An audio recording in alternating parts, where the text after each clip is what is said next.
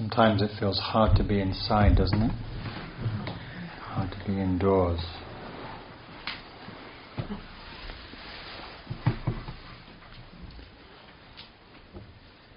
I've been scheming about how we can create an outdoor thing here, but it's a large group, so it's logistically challenging.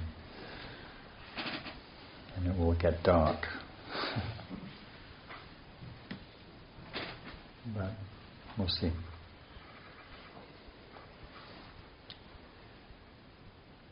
So we've been here a couple of days. Seems like a long time to me. Seems way more than 2 days. I don't know how it feels to you. Is it really 2 days? It is 2 days. Does it feel like 2 days, or does it feel like a long time? I don't know. I think when we get present, time slows down a little. And I think when we're outdoors, we're more present, so time is in some ways enriched or slower. Or there's some there's a multifaceted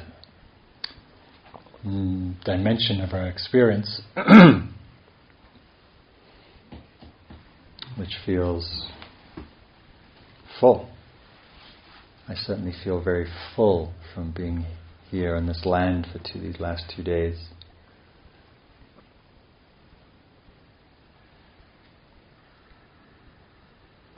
And in terms of the retreat, there's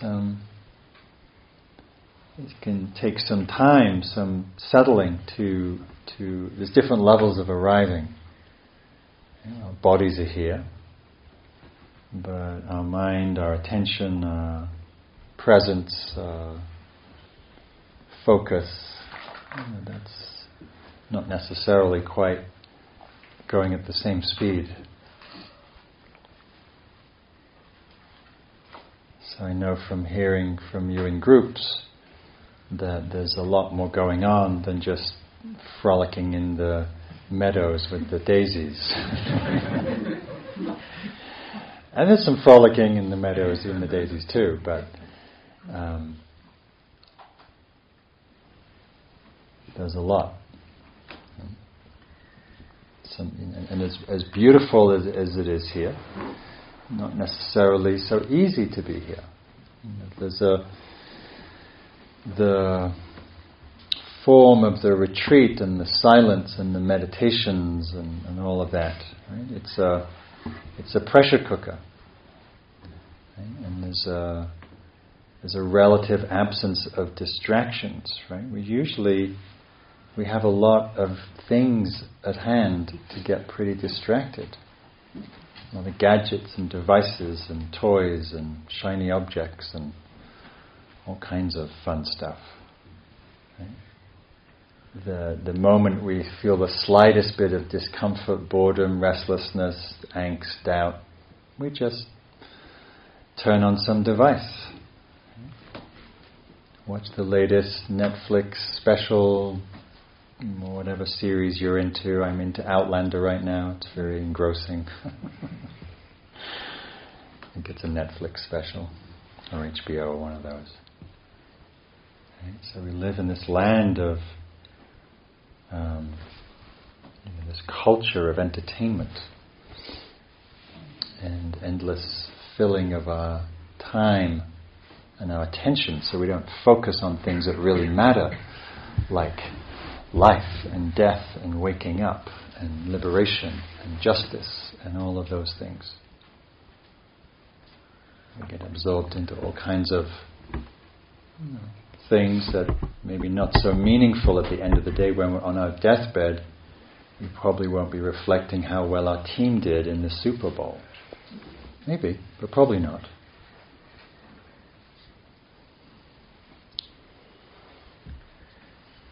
So if some of the time here on the retreat is not easy for you, know that you're not alone. Right? One of the things that came up in one of the groups was this feeling or idea that's very pernicious that when we're struggling and having a hard time with ourselves, our mind, our heart, our body, our life, we think we're the only one. We look around the room and we scan for evidence that all the people are having a great time. Just totally, skipping through the daisies. They're meditating like Buddhas. And you just want them to move in the meditation. You want them to scratch. You want them to look a little less put together. You want to know that you're not the only one who's struggling in some way. We all struggle in our different ways: body, mind, heart, practice. As beautiful as it is here, and sometimes that struggle is even more painful because of the juxtaposition of the beauty of the place that we're in.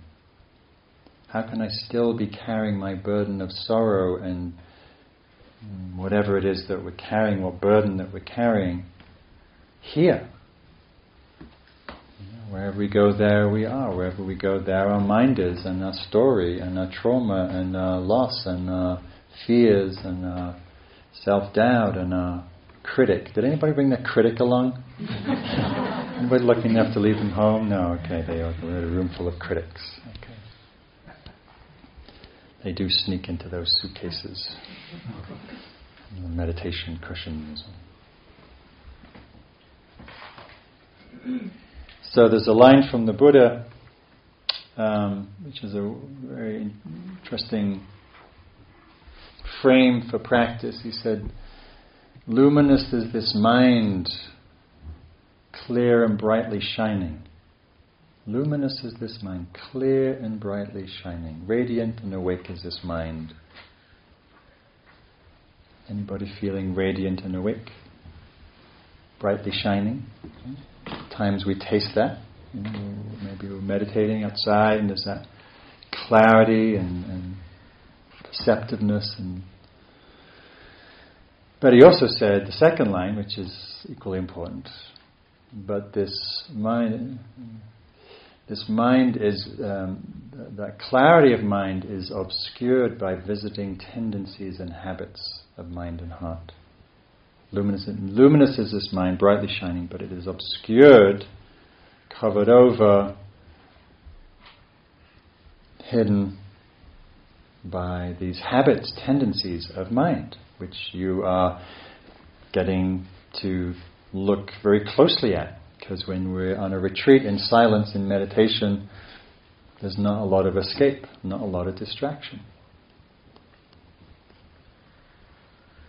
So I want to spend some time looking at some of the ways that we struggle in our lives, which therefore in our practice, on retreat, same.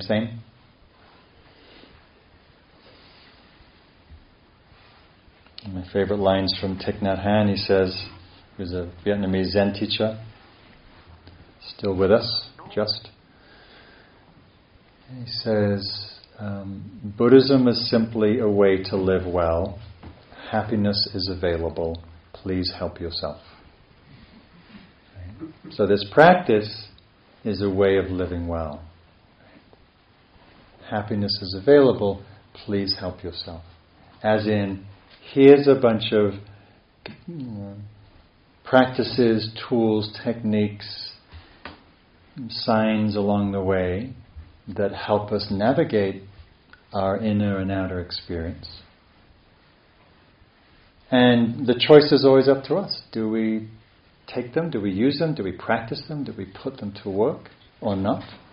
If we do, they tend to bear positive fruit. If we don't practice them, they don't work so well. You can have as many meditation apps on your phone as you like, but if you don't actually use them, they don't work. You can have a lot of subscriptions to Dharma magazines and all kinds of things. It doesn't work unless you practice. So that's the invitation. Every moment. What are we choosing? What are we inclining our mind and heart towards? What view and belief are we swimming in or strengthening? Right? So in the retreat, we're cultivating, hopefully, mostly positive, healthy habits of mind and heart. Presence, awareness, kindness, openness, clarity, patience, connection with life, self, other. But we can also be practicing and strengthening a whole bunch of other stuff that's not so healthy and happiness-inducing. And you know those too well. So there's a line, I often quote this, you'll probably know this from previous talks, and this line from the poet Hafez, who says, "You have all the ingredients to turn your life into a nightmare. Do not mix them. Do not mix them." But we do. We wake up in the morning, maybe we're a little tired, and we come in here and someone's already meditating at 5:30, and you think, I hate that person. And the coffee's not ready, so you're grumpy and you're complaining about the cooks and the food and the people, and you start judging yourself and not being the other person meditating in the hall, and you're judging yourself for being crotchety, and you mix them, and we end up feeling like crap. We do that all the time. We're uncognizant of a certain mental state, and then we act it out, judging and kvetching and doing all sorts of things, making ourselves miserable when we're not conscious. Even when we're conscious, sometimes we do that because it's a habit, or we enjoy judging and comparing.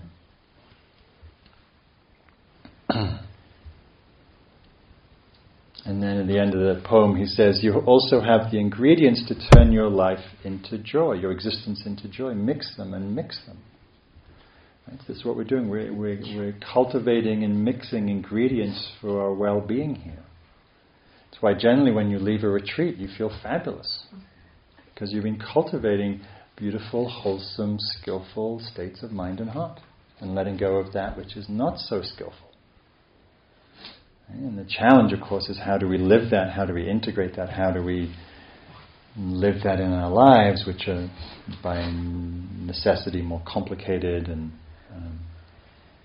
but that's the practice. We come to retreat to deepen in that training and to taste the potential and possibility and the fruit of the practice that hopefully inspires us in our day-to-day lives when it's not so apparent at times.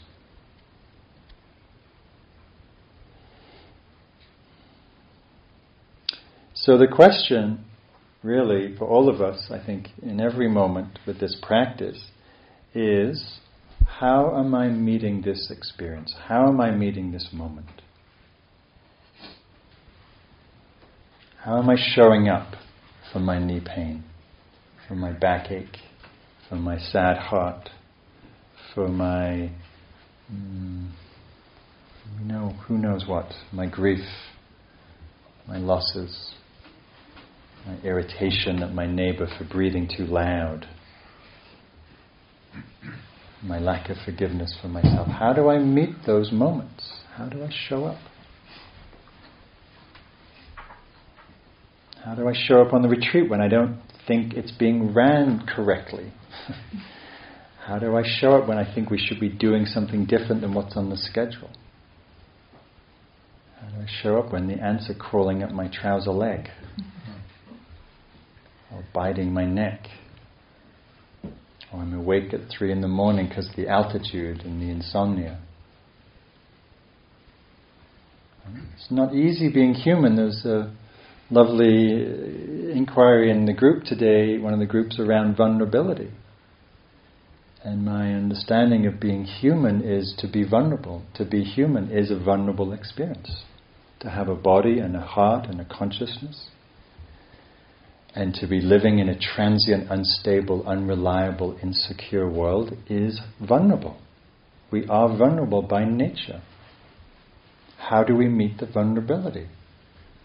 Usually by defending, by hardening, by resisting. And all kinds of ways that we resist that vulnerability.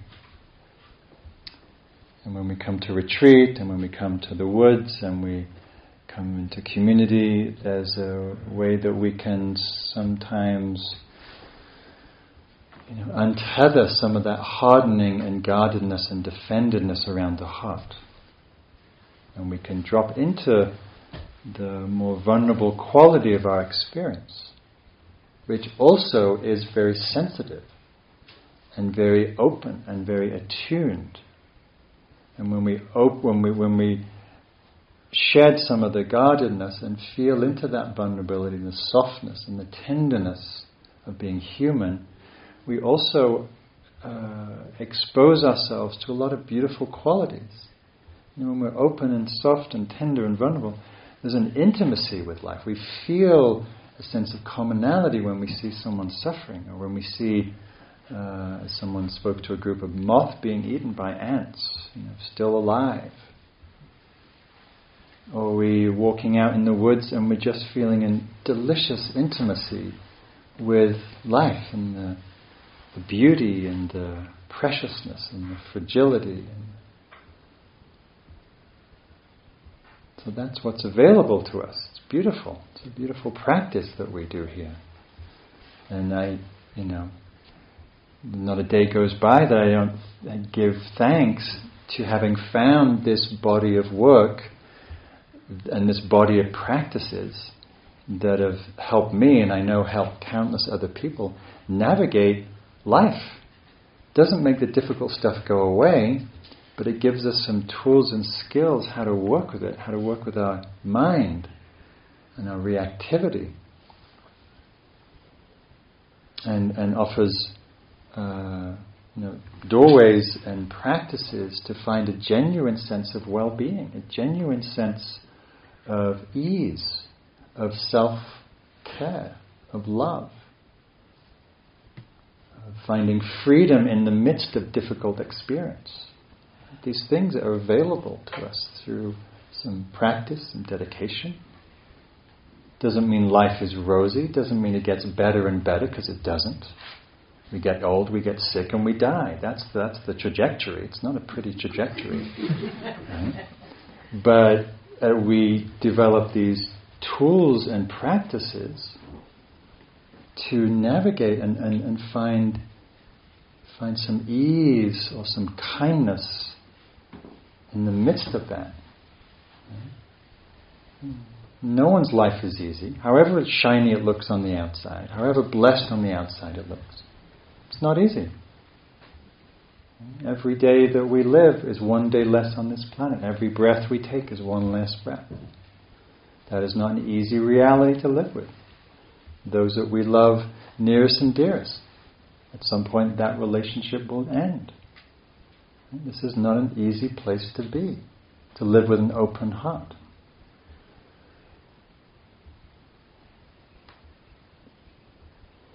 So I'm slightly digressing here, but that's just the nature of things.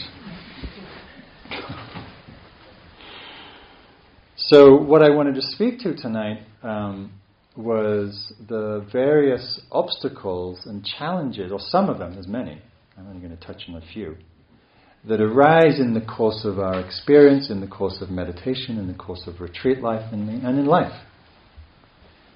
And they're worth paying attention to because they are some of the ingredients that we choose, as Hafez was pointing to, and that we swim in a way that's not so healthy or helpful for us.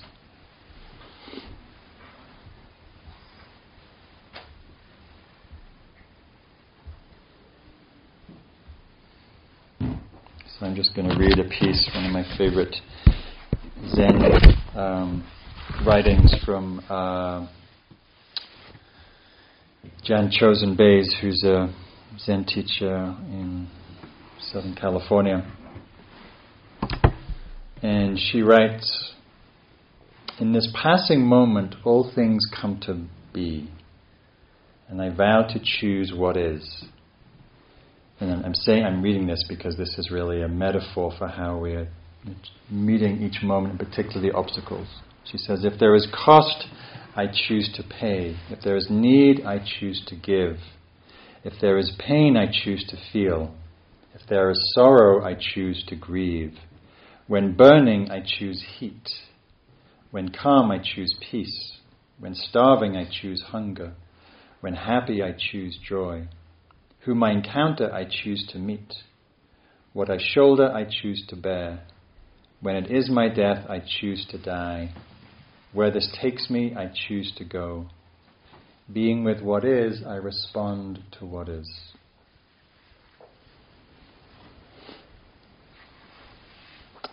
So, one of the primary tendencies of mind that certainly the Buddha spoke a lot about, and that we can see in our own day-to-day experience, and it certainly came up in the group today, what takes us away from simply abiding at ease in the moment, what the Buddha spoke to as sense desire, but really the longing for something other than what is here. Right? Longing, wanting for some experience. Right? I doubt if there's not one person here who wanted some kind of experience to happen on this retreat. Right? You probably wouldn't have signed up if you didn't think there would be some positive experience. Joy or ease or beauty in the woods or something, right?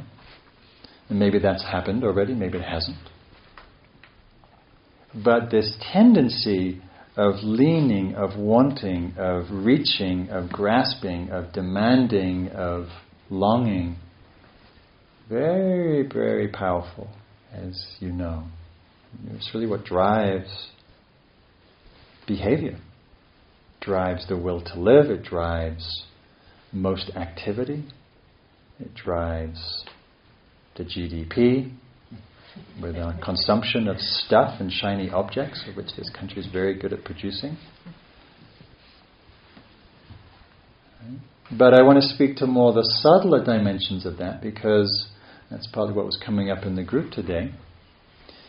The way that we subtly are not quite with this experience because we're leaning forward either to the next moment or because there's a deep longing for something more, something better, something bigger, something more blissful, something happier, something more radiant, something. I remember I was a young man hiking in Nepal, and I was in this marketplace, and this guy was obviously a trader, but he wasn't at his stand. Saw me as a white gringo, and saw it as an opportunity to sell. And I sort of caught him by surprise, and he said, "Something?" Yes, that's something, exactly what I want. What is it? I'll take it. I'll take 2 of those.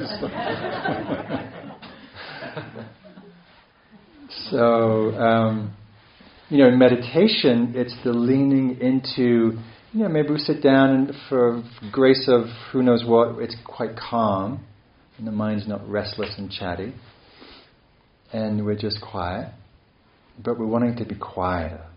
We're wanting it to be deeper. We're wanting it to be more calm, more spacious, more expansive. Right?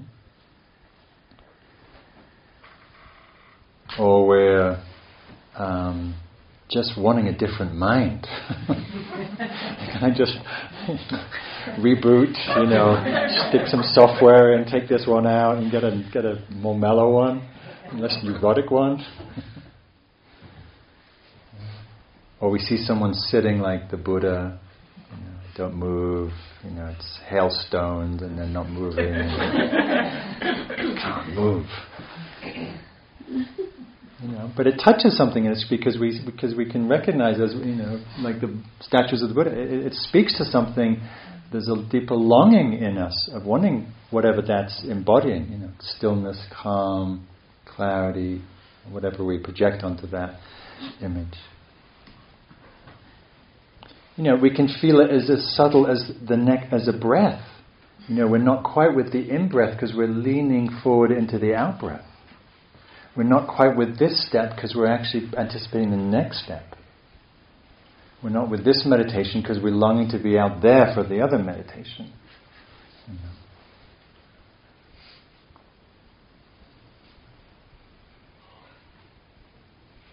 As I was speaking to the group, in the the sort of fault in the programming is that we think if I want it and long for it and grasp and go from grab and chase it, it's going to come more easily. Right? Anybody had any success with that? Particularly the subtler, more the meditative, heart, mind qualities. I want to be peaceful. Come on, peaceful. There actually is a great cartoon I share sometimes. There's a person meditating and she's saying, come on, peace of mind. Come on. Is that it? Is that peace of mind? God, I don't have all day. And we laugh, but sometimes that's us, right? We're just desperate to have a moment of peace. Come on, Charles. And what are we cultivating? We're cultivating grasping. We're cultivating clinging. We're cultivating longing. Right? And the whole thing is painful. Right? The longing for it, the not having it, the thinking if I just grab it, I will get it. The whole thing is suffering, beginning to end. Right? Which is why we need so much compassion. Right? Because we all want many things. We all long for many things.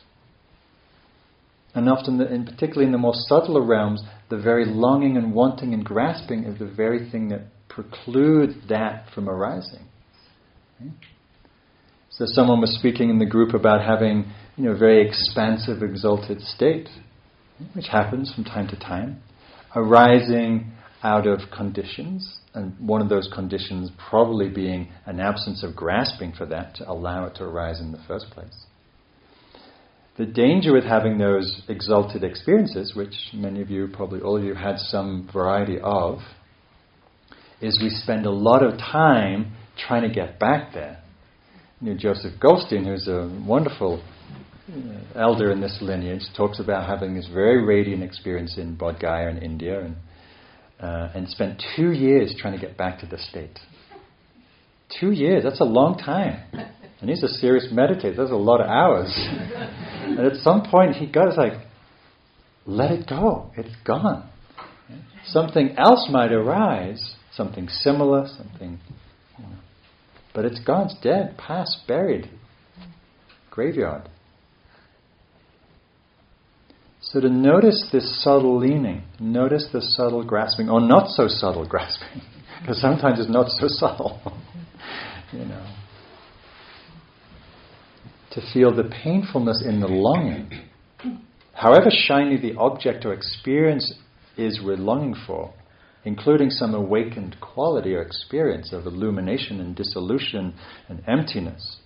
If we're grasping at it, all we're doing is cultivating grasping. It doesn't matter whether we're grasping, an insight or an exalted state or chocolate toffee pudding. It's grasping. Grasping is grasping. So again, not to judge that, not to condemn it, but to feel the humanness of it. Because we're hardwired to orient to pleasant, towards things that we think will bring us happiness, and yet the very dynamic sets up a condition for dissatisfaction. Partly because the very thing that we're longing for doesn't last very long. Think about the best experience you've ever had in your life. It's gone. There may be some memory and some residue influencing you in some way, but it's gone. So think about how much of your life we spend in this treadmill, this hamster wheel of reaching for something other than what's here. And being at Vallecitos is a wonderful place to see this. Right? Maybe you want to get to the top of Refugee Ridge because it's really cool and it's a great view. And I know this very much from my own hiking experience, which I do a lot. As soon as I set out with I've got to get to the top of that ridge, the hike is ruined for me. Because I've locked in a kind of grasping mind state. And everything else, including the daisies and the beaver and whatever else on the way, is not as important as getting to the top. You just supplant that metaphor for anything else that you're chasing in life, and how much we miss along the way. Again, not to judge ourselves. I really want to emphasize it's really easy with these teachings. These teachings are they're idealistic teachings. They're pointing to the possibility of human experience. And we fall short all the time. And the point isn't to judge ourselves for falling short. The point is to see the painfulness of the ways that we do things that, interrupt our own well-being. To feel the pain, to feel the compassion, and to understand, to see clearly with mindfulness wisdom, sati sampajanya, so we can actually course correct. As Yogi Berra once said, if you don't change direction, you keep going in the same direction. So you want to ask yourself, what direction am I going in? What are the habits of mind that I'm swimming in? Right? This beautiful line from Padmasambhava, who was one of the founders of Buddhism in Tibet. He said, if you want to understand your past, look to your present experience. If you want to understand your past actions, look to the present experience, because you're experiencing the fruit of all the things you've thought and practiced and done in the past. Right? If you're a judgmental, nitpicky person in the moment, well, you want to understand your past, you look at that's how that's happening now.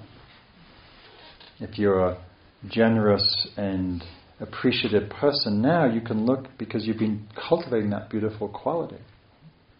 He said, if you want to understand the future, look to your present actions.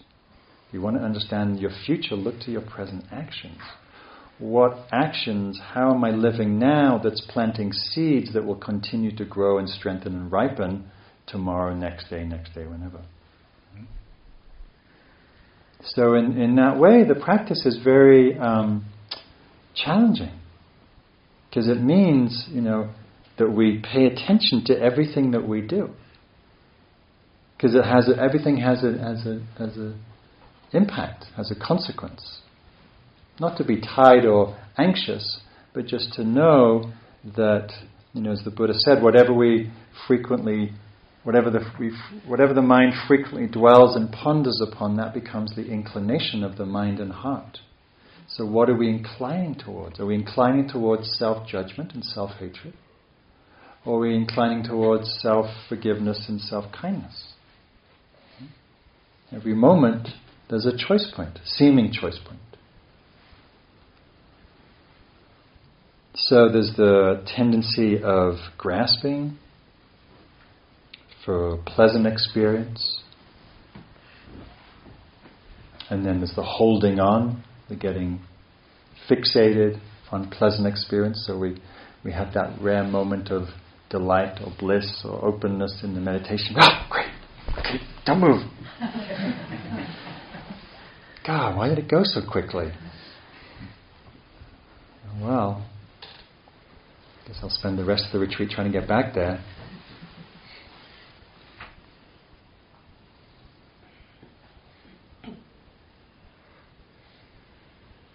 That's why there's so much emphasis in these teachings on letting go. Can we appreciate whatever arises, beautiful, delightful, easeful, graceful, and know that it has a lifespan and it's going to pass. However beautiful the quality in meditation, however delicious the experience of oneness in nature, like all things, it comes and goes. Can we be at ease with the coming and the going? Or not? So, and then the second primary movement tendency that obscures that cloudy and radiance of mind, that well-being, is a similar contention with experience, contention with reality. But in this case, it's oriented towards the unpleasant. The reason I spoke this morning about paying attention to this pleasant or unpleasant feeling tone is that's what drives our experience. If it's pleasant, we want it. We want it to stay. If it's unpleasant, we don't like it and we want to get rid of it. And nature's a great place to practice with these changing circumstances. Right? Like I love our morning meditation. we start off, it's serene. I think it's serene, it's exquisite. That first morning meditation, it's just delightful. The air and the light and the sounds, and it's just, for me, it's heaven. Okay? And then the shade moves and the sun comes out, and then we start baking. It's not so pleasant. Begin not to like it as much. And then I hear the rumbling thunder. And I have a little bit of fear of lightning, mostly generated from being at the ranch and seeing so much of it. And also care about your welfare. And as I hear the rumbling, going, there goes the morning. Here comes the hail. That's the nature of experience. How do we meet that? Does our mind state contract because we're not getting what we want, because we're not liking what's happening, because we're deeming it or experiencing it as unpleasant, because it's cold or it's wet or it's windy or it's hot or something buggy? One of the main practices that arise in nature practice is working with adversity. Right? However beautiful and lovely the natural world is, it's also very harsh and unforgiving and uncompromising. It doesn't care a damn about whether you're hot or cold, or whether you like the wind or not, or storms or whatever. It is what it is. What is our relationship to that when things change, when it's not what we like, when the ants are biting our ankles?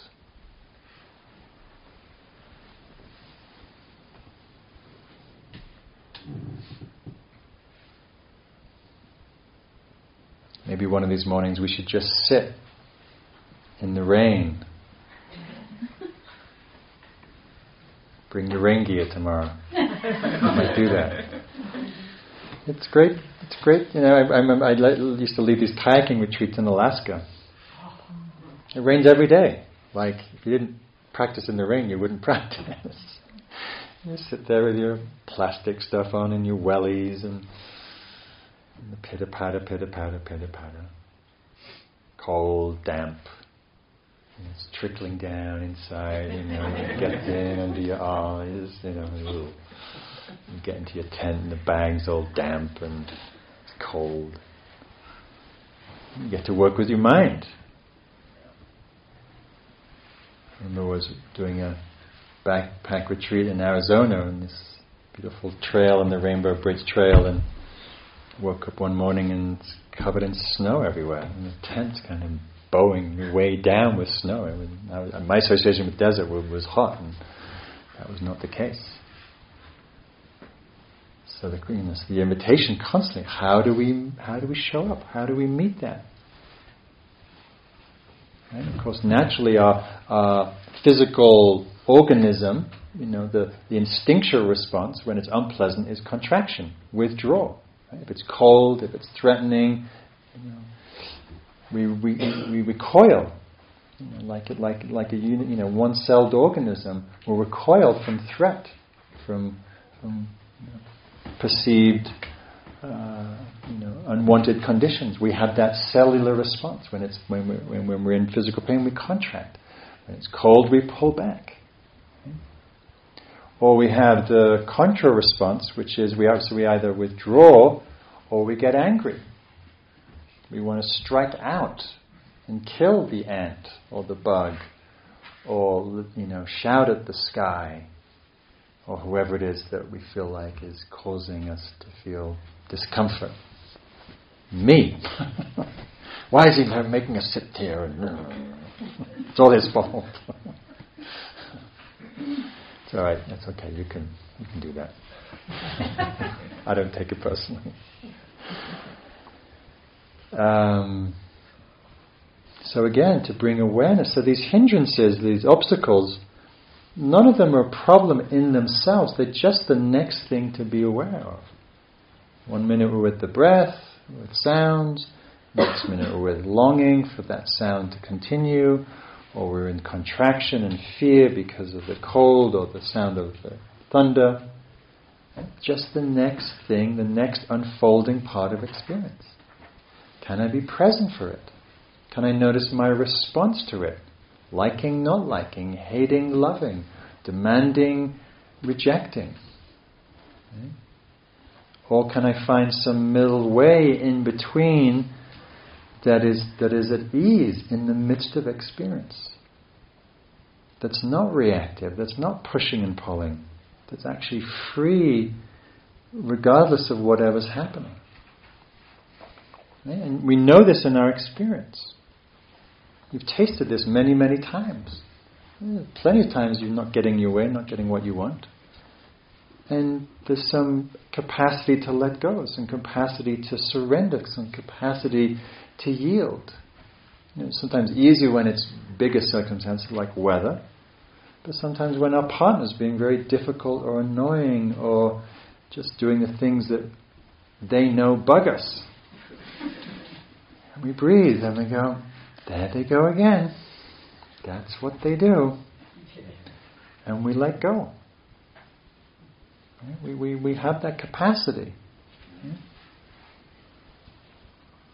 And there are many times that we don't, which is why we practice. This is why this practice is called practice. I'm going to read something from Suzuki Roshi, great Zen teacher. He says, you don't really know what it means to sit in meditation until there's some great difficulty in your life. Not until something happens like the grave illness of someone you love. And then you're tearing your hair out and racing back and forth in the corridor of the hospital, and there's nothing you can do. And finally you take a seat in the midst of your fears and your sorrows and thoughts and worries, and you just sit in the middle of it all. And that's the moment you begin to understand the power of your practice. So we all have those times where we're up against the wall, literally, metaphorically. And we have to dig quite deep into our practice, into our wisdom, to our compassion.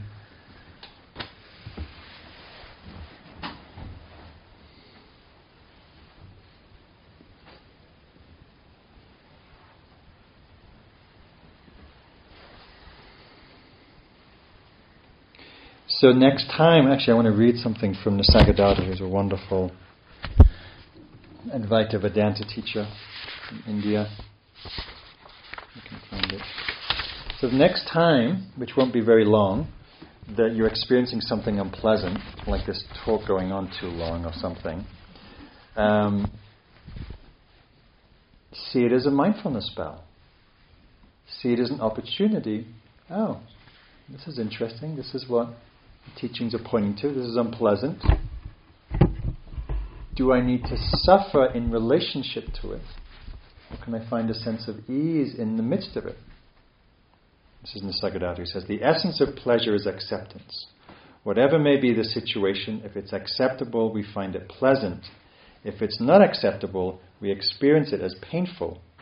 However, you will find an acceptance of pain, a joy which pleasure cannot yield, for the simple reason that acceptance of pain takes you much deeper than pleasure does. The personal self, by its very nature, is constantly pursuing pleasure and avoiding pain. The ending of this pattern, with its desires and fears, enables you to return to your real nature, the source of happiness and peace. Right, so the very peace and happiness we're looking for and longing for is always available. It's not in some future experience. It's in this moment's capacity to relate wisely and kindly to what is. Because that's all we have. All we have is this moment. So the next time something unpleasant arises, see it as a mindfulness spell. Oh, great. Here's something unpleasant. Won't be your first thought probably, but it could be your second. Oh, there's that backache. Oh, I know that really well. My SI is inflamed again. Oh, hello, old friend. Can I relax around it? Can I not see it as the enemy to my well-being and happiness on retreat? That's my particular thing, SI joint. But whatever yours is, whatever, there's many people here with pain and chronic pain and injuries, or with heart pain or life pain, or being a parent and having the challenge of worrying about your kids or whatever it is. So the good news is all this is possible. Like, we know this, we can do this. We do this all the time. And what these teachings are pointing to is, is the roadmap and the encouragement to really turn towards experience, turn towards the difficult. Realize you have greater capacity than you think you do. Let the ant crawl all over you, and maybe you can see it coming to tickle you. Or you let the mosquito land on your cheek, and you feel its proboscis probe, and you feel the stinging, and then you feel it lighten and leave, and you wish it may you be well. You don't have to do that, but it's fun to do that. I wish I had my book here, and there's a story in my nature book, Awake in the Wild, where a good friend of mine's meditating, standing in the forest, and she's feeling this sensation on her face, like many legs walking back and forth between her eyelash and her lip. And she's a really good meditator. She just stays, eyes closed, just feeling, and about 10 minutes goes by, and the curiosity gets the better of her, and she realizes she can't open her eye because the spider has tied a cobweb from her eyelash to the corner of her mouth. And then she has this lovely phrase that I wish I could remember exactly, but she says, how I felt so honored to be considered a worthy place in nature to make a home for the spider. And then she realized that when she, fully opened her eyes and moved her face, she would destroy the spider's home. And she said something about what intimacy, delicacy, and destruction. A single spider thread. That profundity of experience arose because she was able to tolerate the unpleasantness and the unpleasantness of not knowing. Right? Again, I'm not saying that you become a spider web, face, But, play with your edge a little. If it's raining and you're sitting outside, let it rain. Are you a little cold? Okay, you can deal with cold. Or maybe your edge is sitting in the dark, at night. All the creepy crawlies out there. So sit on the porch and just stretch a little. I mean, you don't even have to stretch a little. There's plenty of unpleasantness. When you wake in the night and you hear the crackling around your tent and you're convinced it's the Yeti. Oh, unpleasant. Oh, fear. Oh, may I be at ease. May I love myself in the distress. This too shall pass. This too shall pass.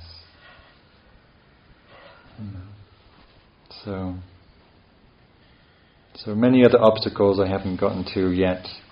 I'll mention some tomorrow, the energetic challenges of dullness and sleepiness and restlessness, which some people spoke to today. And the other main hindrance that certainly the Buddha spoke to that we experience a lot is the doubting mind, when I think I refer to as the critic. And I know, as we saw, the critic is here alive and well. I'll speak more about that at some point. So lastly, just to wrap up here, and I've gone on here, with the challenges that arise in meditation, one thing that's really instructive to pay attention to is what caused them to arise and what causes them to cease.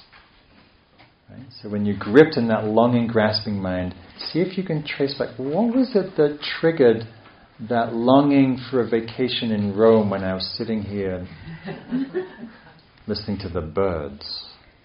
Right? Some train of association that caused that grip of, there's a rumble in the belly, there was thinking of lunch, and there was a desire for pizza, and the best pizza I had was Rome, let's go back to Rome for a holiday. Whoa, wait a minute. Meditating Vallecitos, breathing in, breathing out. And then also very importantly, to know the presence or absence of these obstacles in the mind. Right? So we're very fixated as a species to, we look at for example, you look out the window, you look at the objects, not the space in which the objects are residing in. Right? In the same way with the obstacles of mind, we're very fixated on the problems of our mind and body and life, not the absence of them. Right? So notice those times when you're sitting or walking or lying in your bed or wherever you are, and there's an absence of longing, of wanting anything. There's an absence of resisting and fighting anything. There's an absence of being distracted and deluded. And you're just simply happily resting at ease. Right? Really give attention to those moments, because they're as instructive as the obstacle. Because they're illustrative of the capacity of the mind to be free from these tendencies. As coming back to full circle to what I started with at the beginning when the Buddha spoke about luminous is this mind brightly shining. Clear and radiant is this mind brightly shining. Right? We have that potential when there's an absence of these habits and tendencies. And we all have many moments where those tendencies are absent. Learn to recognize those, because when we recognize them, we actually establish ourselves, at least for some moments, in the recognition and in the experience. Oh, look at that. In this moment, maybe right now, if you look to your mind right now, is there the presence or absence of wanting something other than what's happening? Is there the presence or absence of resisting what's here? Is there a presence or absence of distraction, delusion? And I would say out in nature, again, it's conducive to the releasing of those difficult habits. And again, not to make a problem out of those. We want to get to understand the tendencies and habits of mind, particularly the ones that cause us distress. Okay, let's just sit for a couple of moments just to let those words settle in and dissolve back into silence.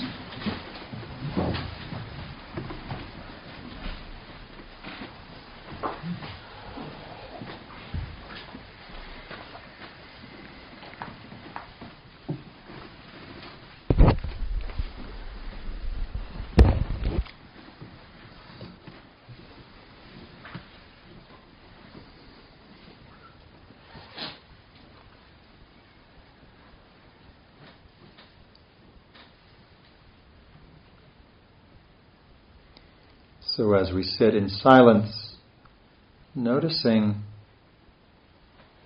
the presence or absence of wanting, and the presence or absence of resistance or anger,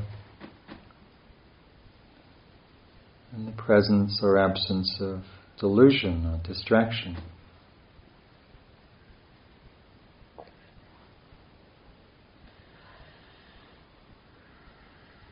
And if there's an absence of those things, let yourself really taste and know that, at least for a moment.